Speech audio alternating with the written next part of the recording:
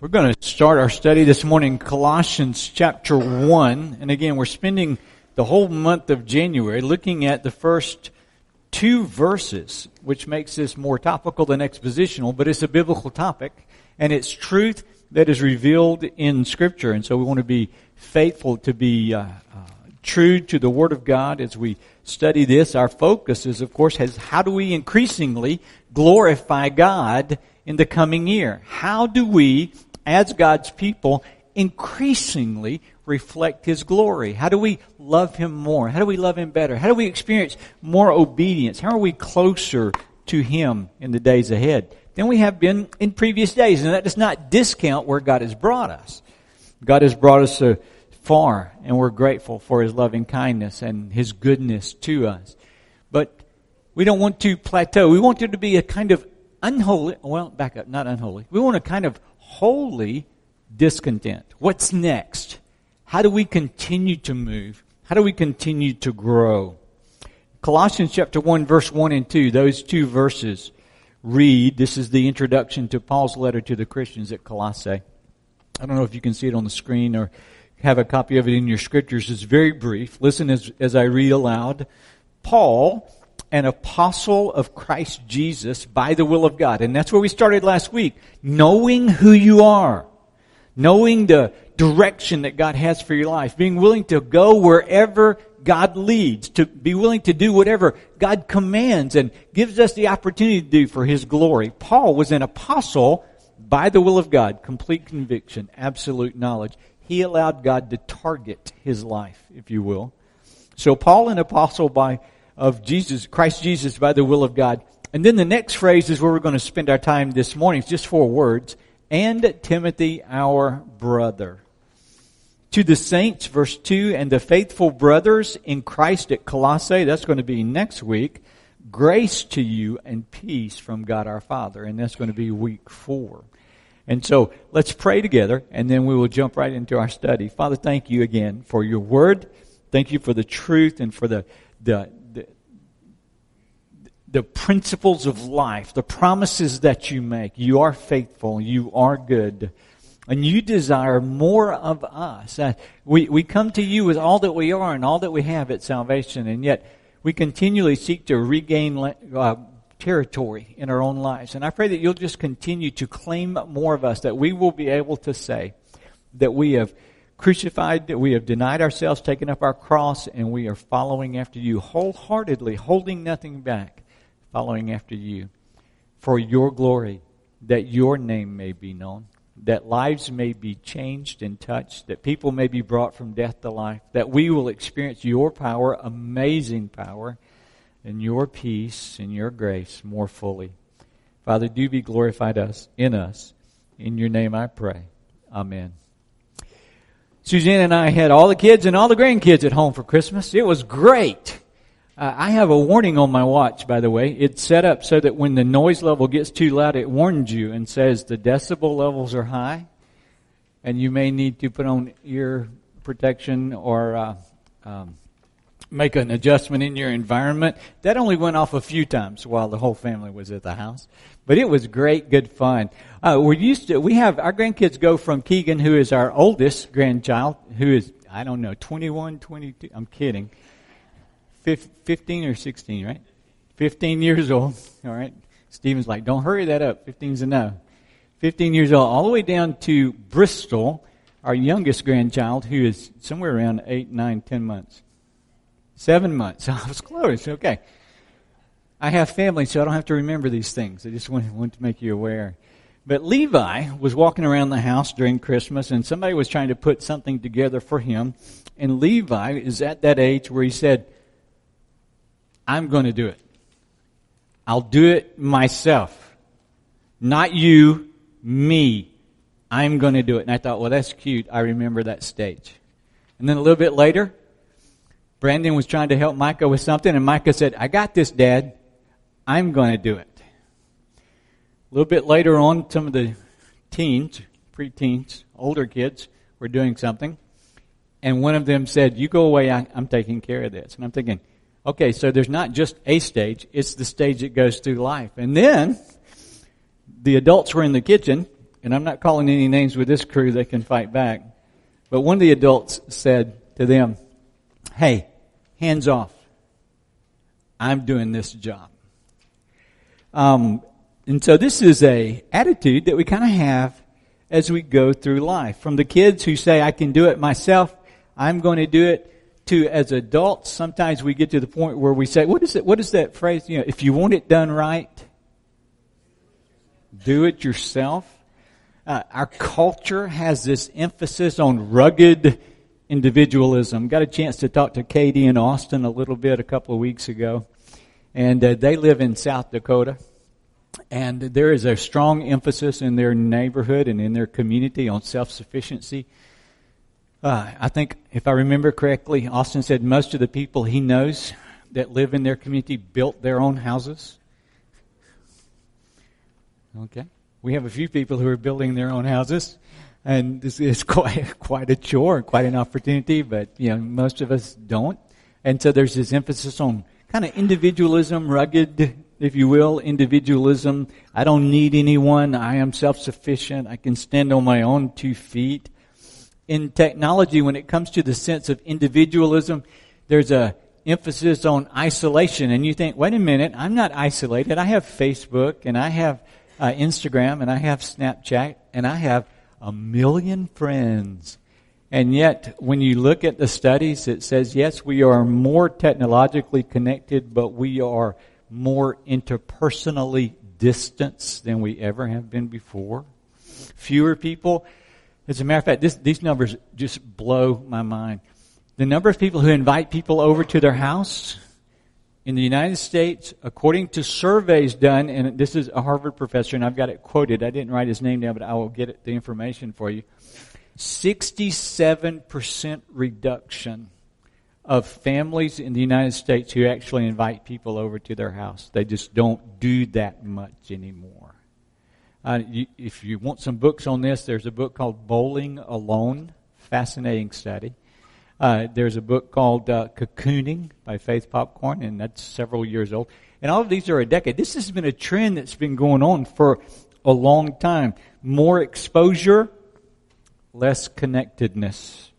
And then we have a pandemic. And in the pandemic, because of this, there are resulting requirements for quarantine and social distancing. And so to a individual, more isolated culture already, more independent, don't really need anybody else, all of a sudden now, you can't go where you would go or would have gone. You can't see who you would see or would have gone. You can't have those social interactions because of social distancing, because of quarantining, because of the laws of the land, if you will. And many of us experience severe frustration and financial difficulties and other issues over the canceling of meetings and events and social activities and the severe restrictions that were imposed upon us. But, and I want you to be honest, how many of you felt just a little bit of relief and you thought, whew, I get to stay home. I don't have to get out. I can just stay home and do what I want to do. And whether you voiced it this way or not, you thought, I don't have the burden of social interaction. Now, I know that there are those of us who feed on solitude. We get our strength in quiet. And I know that there are people who are extroverts, and they are fed and nourished by interaction and by conversation with people. And typically, those two very different kinds of people are married to one another, which creates for some interesting dynamics. But the deal, rather than, I got this, I'm independent, I can do it on my own, I'm isolated, I'm sufficient. For a believer, we have to battle that. Because the call to Christianity is a call to be part of a family. The call to Christianity is a call to be a part of a body, if you will. 1 Corinthians chapter 12, Romans chapter 12. It is a call to be a part of a team. It is a call to be a part of relationships where we share life together. The opposite of go away, I've got this, I'm going to do it on my own, too often is go away and do that on your own, let me know when you're done. And the goal is, you're going this way, I'm going this way, let's go together. Does that make sense? Going together into the future God has for us. Last week we studied the necessity of discovering God's leading in your life. We know that God has a purpose for each of us, a plan or a path for us. We saw Paul as an example of one who knew what God was leading him to do, an apostle of Jesus Christ, an apostle to the Gentiles, according to the will of God. We remembered and saw other passages of Scripture that affirm the truth that we're not our own, we've been bought with a price, and we need to be willing to go wherever God leads. We need to allow God to target our lives, which means our calendar and our finances and our attention and even our passions. And as we allow God to target our life, we need to make sure that we're holding nothing back. We're not dilettantes. We're not playing at this. We're all in, to coin a phrase. We are fully engaged in being obedient to where God would have us to go. And then we get to enjoy the benefits of a focused life. Every yes is a no. You're aware of that, right? Every yes is a no. When you say yes to something, you're saying no to a whole host of other things that will demand your attention. And that is a very freeing thing, to say yes to God and no to all of the things that would be a distraction. Now, if anyone was capable of going it on his own, it would have been the Apostle Paul. Paul is your classic high achiever, overachiever. High achiever, overachiever. All right?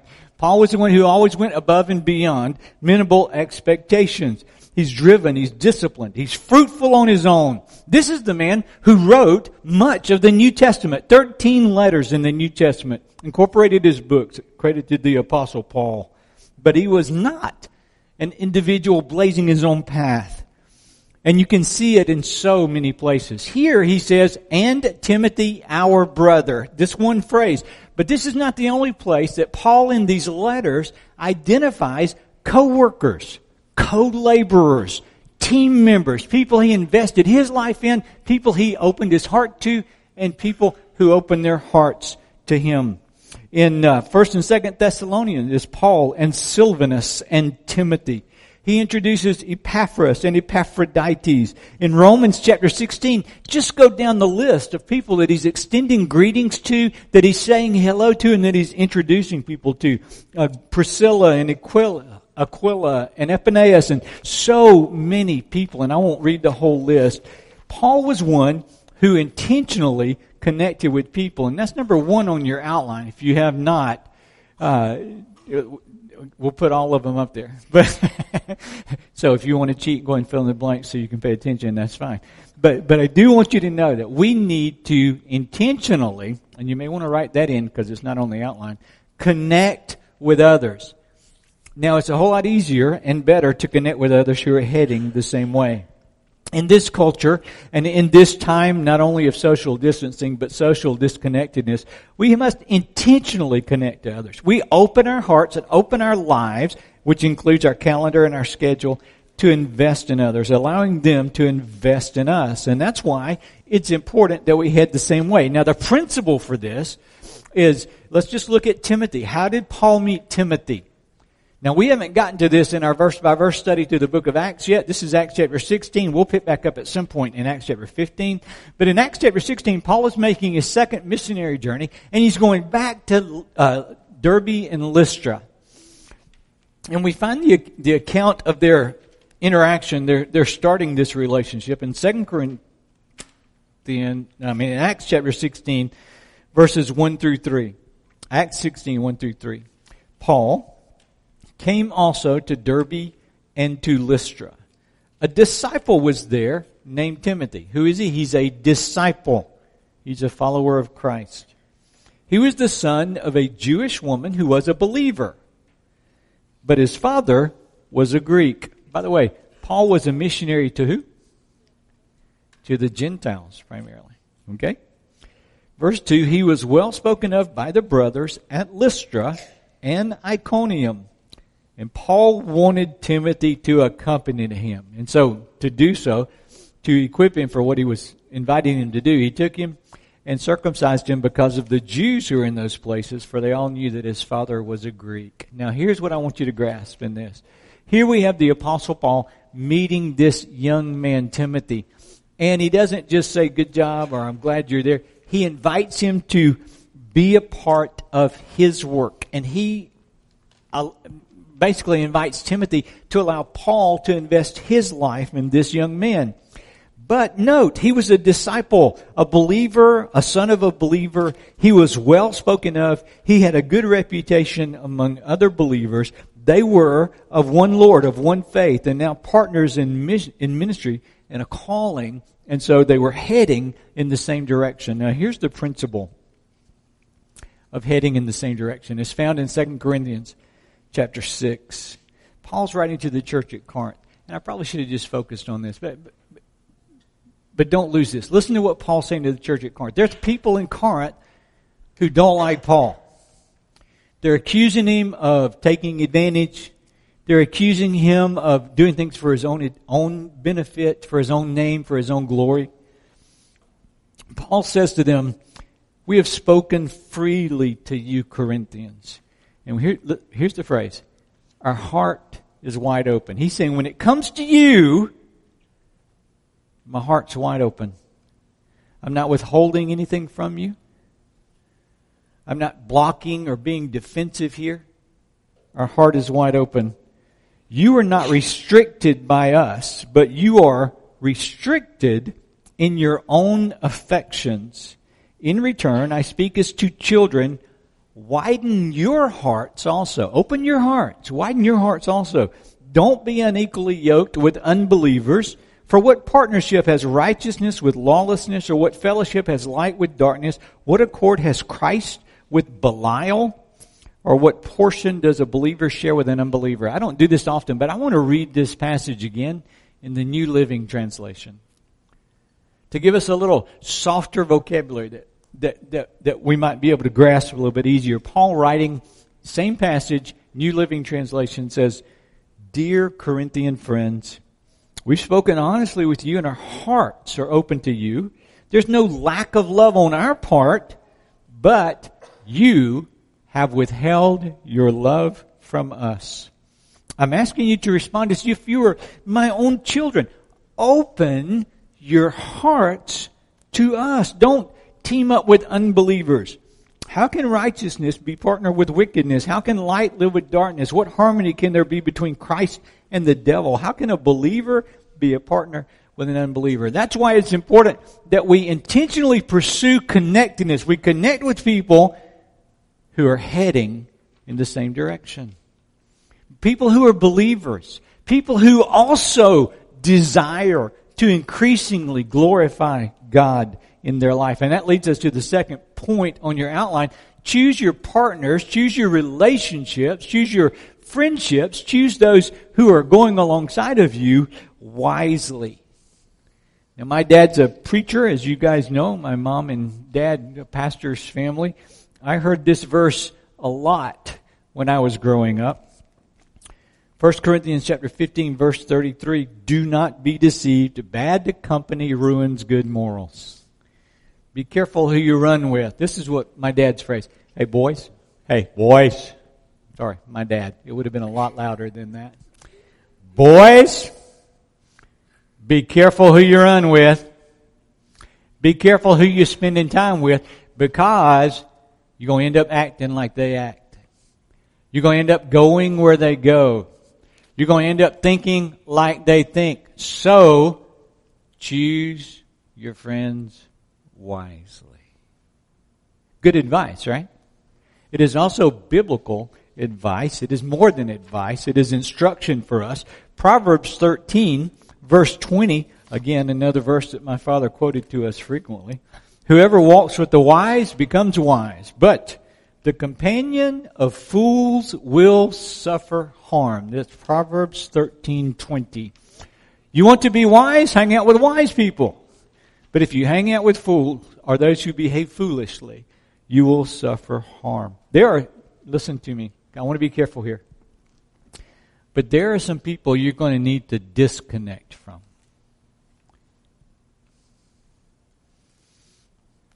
There are going to be some people who are not going the way that you're going. There are going to be some people who you need to love, don't misunderstand me, and you need to behave with grace toward them, but you need to not open your heart to them in the sense of partnership, because what fellowship has light with darkness? Do you understand what I'm saying? You are going to wisely need to establish boundaries and to lead your kids, if you will, to establish boundaries. There are people from whom you're going to need to reduce your connection if they're not heading the same way, if they are continually seeking to redirect your life from God's leading. And so what you do is you ask God to bring people into your life who are heading the same way. And the best way to do that is you be heading that way actively and look around and see who else is going in the same direction. Now, I will tell you this. Sometimes those who love us best and those who are heading in the same directions are those who wound us. You guys know that faithful are the wounds of a friend, correct? I don't mean that you disconnect from people who make you angry. I don't mean that you disconnect from people who will offend you. Sometimes you need to be offended in order to be able to reassess, in order to be able to hear from the Holy Spirit, in order to be able to hear from God. And I'm not saying you made me mad, so the preacher gave me permission to not be your friend anymore. That's not what I'm saying at all.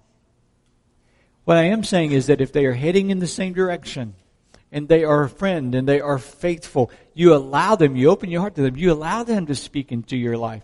But if they are heading in the wrong direction, there are some people that you need to reduce your connection with.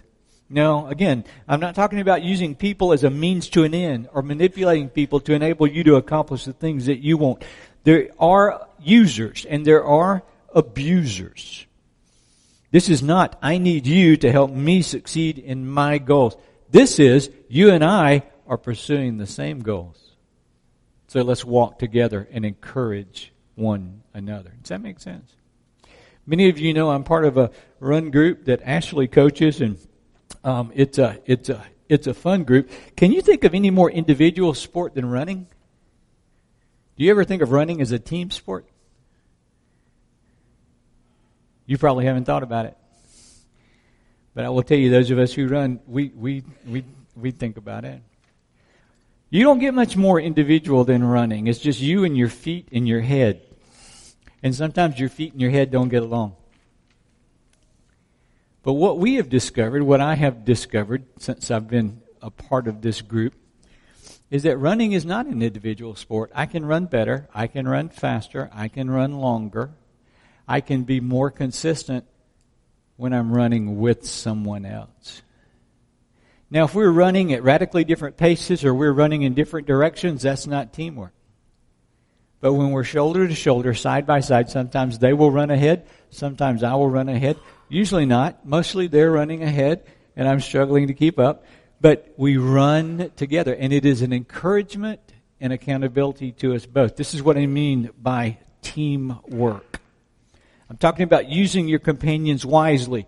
Those of you who are running in the same way and being willing to take a risk and open your hearts. Now, I want to go through this list of 5 things really quick. They are not on your worship guide. But I think these are things that are really important to us, should be really important to us when we talk about living life together. First of all, one of the reasons that we don't is, number one, pride gets in the way. Pride gets in the way. One of the reasons that we don't live in harmony with one another, one of the reasons that we don't open our hearts to one another is because of the pridefulness of our own heart.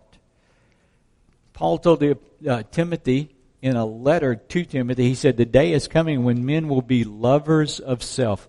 I think we've arrived. Don't y'all think we've arrived? Isn't this a day when men love themselves? And we're all about self-care, and we're all about self-this, and we're all about self-that. In Romans chapter 12, the Apostle Paul is writing to the church at Rome, which is made up of a really diverse congregation. And he's giving them instructions on how to live with one another. And he tells them a variety of different things, that they're to honor one another, that they're to, if you start in verse 9, let your love be genuine, without hypocrisy, abhor that which is evil, hold fast to good, love one another with brotherly affection, outdo one another in showing honor. We'll come back to that later if we have time. Don't be slothful in zeal, but be fervent in spirit. Serve the Lord, rejoice in hope. Be patient in tribulation, constant in prayer. Contribute to the needs of the saints. Seek to show hospitality. Bless those who persecute you. Bless and do not curse them. Rejoice with those who rejoice. Weep with those who weep. Now listen to this. Live in harmony with one another. Do not be haughty. That's the same word as prideful. Haughty. Do not be filled with pride, but associate with the lowly. Never be conceited. Here's the problem that we often face is that we feel like everyone else is lowly. Everyone is beneath us. Our esteem is really high. We think we're the best leaders. We think we have the right decisions and have the right answers and know the right way. Pride gets in the way. Did the Apostle Paul ever struggle with pride?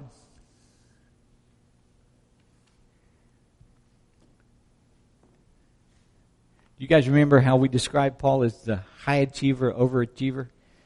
In Philippians, he kind of gives his history, a Hebrew of the Hebrews, a Pharisee.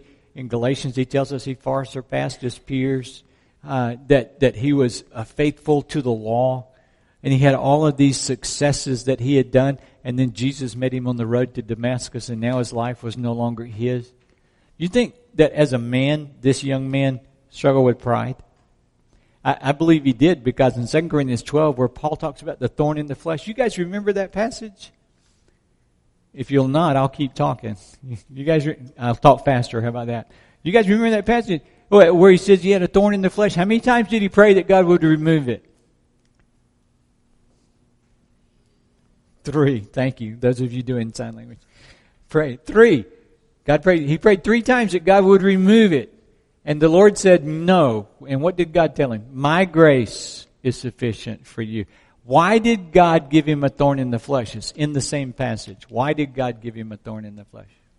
In order that he may not be prideful. To deal with this temptation to pride. To make him, at least in some respects, fully dependent upon God and dependent upon others. Pride gets in the way. Second thing, and I'm expecting an amen on this one. People are messy. Amen? People are messy. If everyone would just do what we want them to do, the way that we want them to do it, when we want them to do it, life would be fine. But nobody does that. We don't even do that ourselves. People have their own background. People have their own attitudes. People have their own little idiosyncrasies, things that define them, things that make them up. They have opinions and attitudes, beliefs and behaviors that do not one-to-one correspond with ours. They stretch us, they challenge us, they frustrate us, they cause us to question the value of spending time with them or the value that they should hold in our lives. People are messy.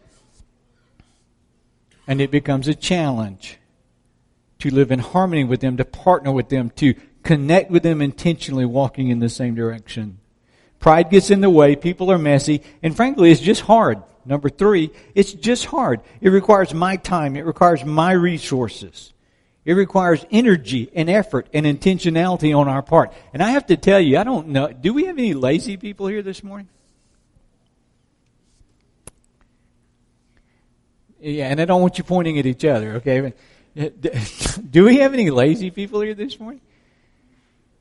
There is a biblical principle that says, actually this is not a biblical quote, but there is a principle that is borne out in Scripture that says almost always the hard thing to do is the right thing to do. Do you hear that? Almost always the hard thing to do is the right thing to do. And you need to resolve to do what is right. People are messy. The 4th thing, pride gets in the way. People are messy. It is hard. And number 4, you will get hurt. You will get hurt. Did the Apostle Paul ever get hurt by his companions, people he had connected with? Oh, yes, he did. Of course he did. 2 Timothy chapter 4, Paul writes to Timothy, this Timothy that he's just identifying as a brother, and he says, Demas, his love for the present world, he's deserted me. He went to Thessalonica. Crescens, He's gone to Galatia. Titus is in Dalmatia. I'm here alone except for Luke. So Timothy, I want you to come and I want you to bring Mark. Later on, he's just a few verses down, he's warning Timothy. He says, Alexander the coppersmith did me great harm. The Lord will repay him according to his deeds. Beware of him, because he strongly opposed our message. And when I had legal trouble at my first offense, no one came and stood by me. Everybody deserted me. May it not be charged against them. Here's his response. I was hurt. I was abandoned. I was left alone by those I had intentionally connected to. But I don't want this laid to their charge. Father, forgive them. I don't want He was forgiving when he was hurt. Sometimes when we get hurt, we back up and we close the doors. And we build walls, and we don't want to get hurt like that again, so we establish wrong borders. We need to keep our hearts soft. Remember what Paul told the church at Corinth? Open your hearts. Continually open your hearts. When you are hurt, forgive. When you are hurt, don't allow bitterness to take root. When you are hurt, don't retreat into isolationism. Rather, when you are hurt, do what Paul says. Trust God. It's what he told Timothy he did. He said, the Lord is the one who's going to rescue me from every evil deed. He is the one who's going to bring me safely into His heavenly kingdom. To Him be glory forever and ever. And that's the desire of our heart. And so the fifth thing, 4 reasons it's hard. Pride gets in the way. People are messy. It is hard. You will be hurt. But the fifth thing, it's worth it. It's worth it. Intentionally connecting with people, it's worth it. We're designed by God to be in relationships, to be a people. We cooperate, we share, we fellowship, koinonia. Man, there's so much more. But I won't. I'll keep focused on this outline. The third point that I want you to remember is that we need to continually lift one another up. Paul says to the church at Colossians, he says, Paul, an apostle of Christ Jesus, according to the will of God, and Timothy, our intern, our apprentice, our associate, our helper. Did he say any of those things? What do you call him? Our brother. He also calls him in other passages of Scripture our co-worker, our co-laborer. Sun ergan. S-U-N. Sun. I can't pronounce it well. Sun ergan. Our co-worker, our partner in the work. He is also called a sundulas, our co-servant, working together. He is exalting publicly and encouraging publicly his brother Timothy. When he's talking about Timothy to the church at Philippi, he says to them, I hope in the Lord Jesus to send Timothy to you soon, so that I too may be cheered on by news of you. And here's how he describes him. I have no one like him. There's no one like Timothy in my life. And he will be genuinely concerned for your welfare. The others seek their own interests, not those of Jesus Christ. But you know Timothy and his proven worth. How as a son with a father he has served me in the gospel. It's what Paul encouraged the church at Thessalonica to do in 1 Thessalonians chapter 5 when he says, I want you to do what you've been doing, but I want you to do it even more. I want you to continue to encourage one another and to build one another up, just as you have been doing. So what do we do in these relationships where we intentionally connect with people heading the same way? We choose our friends wisely. We open our hearts to one another, and then we build one another up. Let me tell you, what does familiarity do? Have you guys ever heard the phrase, familiarity breeds what? Contempt. Which means the better you know me, the less you like me. That's what it means. Familiarity breeds contempt. And here's what happens. You see someone, and you're like, I think I'd like that person. There's somebody heading in the same direction. We're going to be partners in ministry, and you go and talk to them, and yeah, they have the same ministry goals, and then you start to spend time with them, and they start to get on your nerves. And they become irritating, and then they'll start to text, and you don't want to respond to their text. Or they'll start to call, and you'll let it go to voicemail. Or they will invite you to something, and you will have a conflict, and if you don't have one, you'll figure one out. Because the better you know them at this level, again, there's that first almost infatuation. The better you know them at this level, all of a sudden there becomes those little things that you become more familiar, and it becomes more of an irritant, and it becomes more frustration. And this can pull you apart from one another. And what Paul says and what Scripture teaches is God uses those frustrations, God uses those differences, God uses that roughness of those relationships to do what? To make you more like Christ. To refine your attitudes, to encourage you, or to allow the Holy Spirit to convict you, to make adjustments in your own attitudes, beliefs, and behaviors. And you become more transformed through these sanctifying relationships and partnerships. Now make sure you're going the same way. Make sure you've chosen these people wisely that you're living your life with. But as you do that, you need to make sure that you check your heart, that you are encouraging them and that you are lifting them up. Another way to say this is you need to esteem them highly. Now, was Timothy perfect? Easy answer. No, he wasn't. Timothy was often timid, shy, facilitating, weak. And Paul wrote 2 letters to Timothy that we have in the New Testament. They're called 1 Timothy and 2 Timothy. Very creative, but very important. 1 Timothy and 2 Timothy. What is Paul doing in those books? What is Paul doing in those letters? He is correcting, encouraging, and instructing. Okay? And what's the name of those books? 1 Timothy and 2 Timothy. Paul writing to Timothy, he corrects him personally. But when Paul's writing to the church at Colossae, and when Paul's writing to the church at Philippi, and when Paul was writing to the church at Corinth, what does he say about Timothy? Got nobody like him.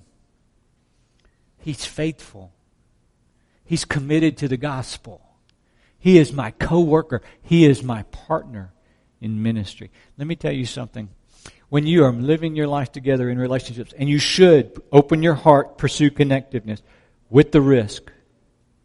You need to esteem those. You need to encourage and lift up those who you are working with together.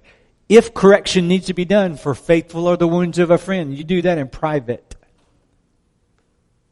But you also need to guard your heart to make sure that you are esteeming them appropriately. To live with people in those relationships requires that you extend grace, and frankly, that you be willing to receive grace also. The principle here is correct in private, praise in public, and make sure that you are maintaining a right attitude. Here's the point, and I'll close. This is important.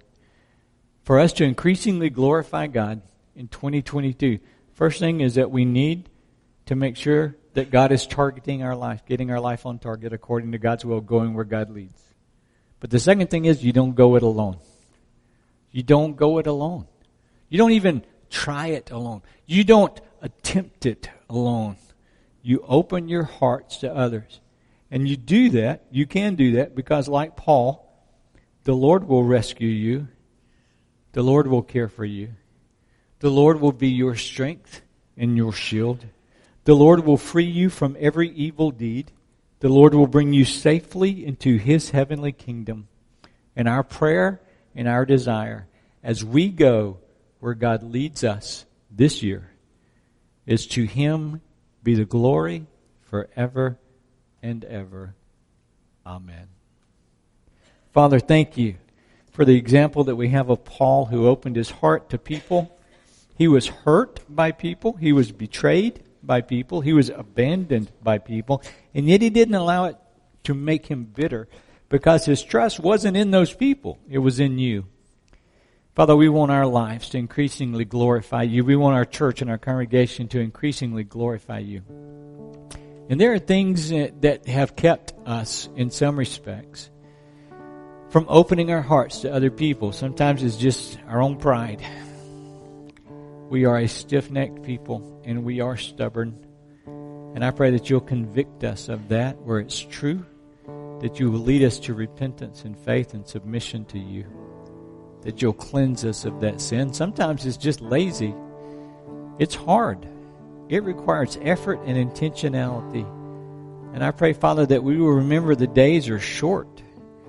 that our time on earth is short, that we want you to be increasingly glorified, and that means that we need to be willing to open our hearts to one another, not purposefully restrict them. I pray that you'll help us to be wise, to know who we need to be discipling and being discipled by as we spend time together heading in the same direction. And I pray for us as a church, Father, that you will direct us uniformly by your Holy Spirit that leads us, that we will be united and unified as we walk in obedience to you together, that we will indeed open our hearts to one another and experience your sufficiency in every one of those relationships. Fill us with grace. Make us increasingly kind. And let the world know that we're Christians by the love that we have for one another. In your name I pray. Amen.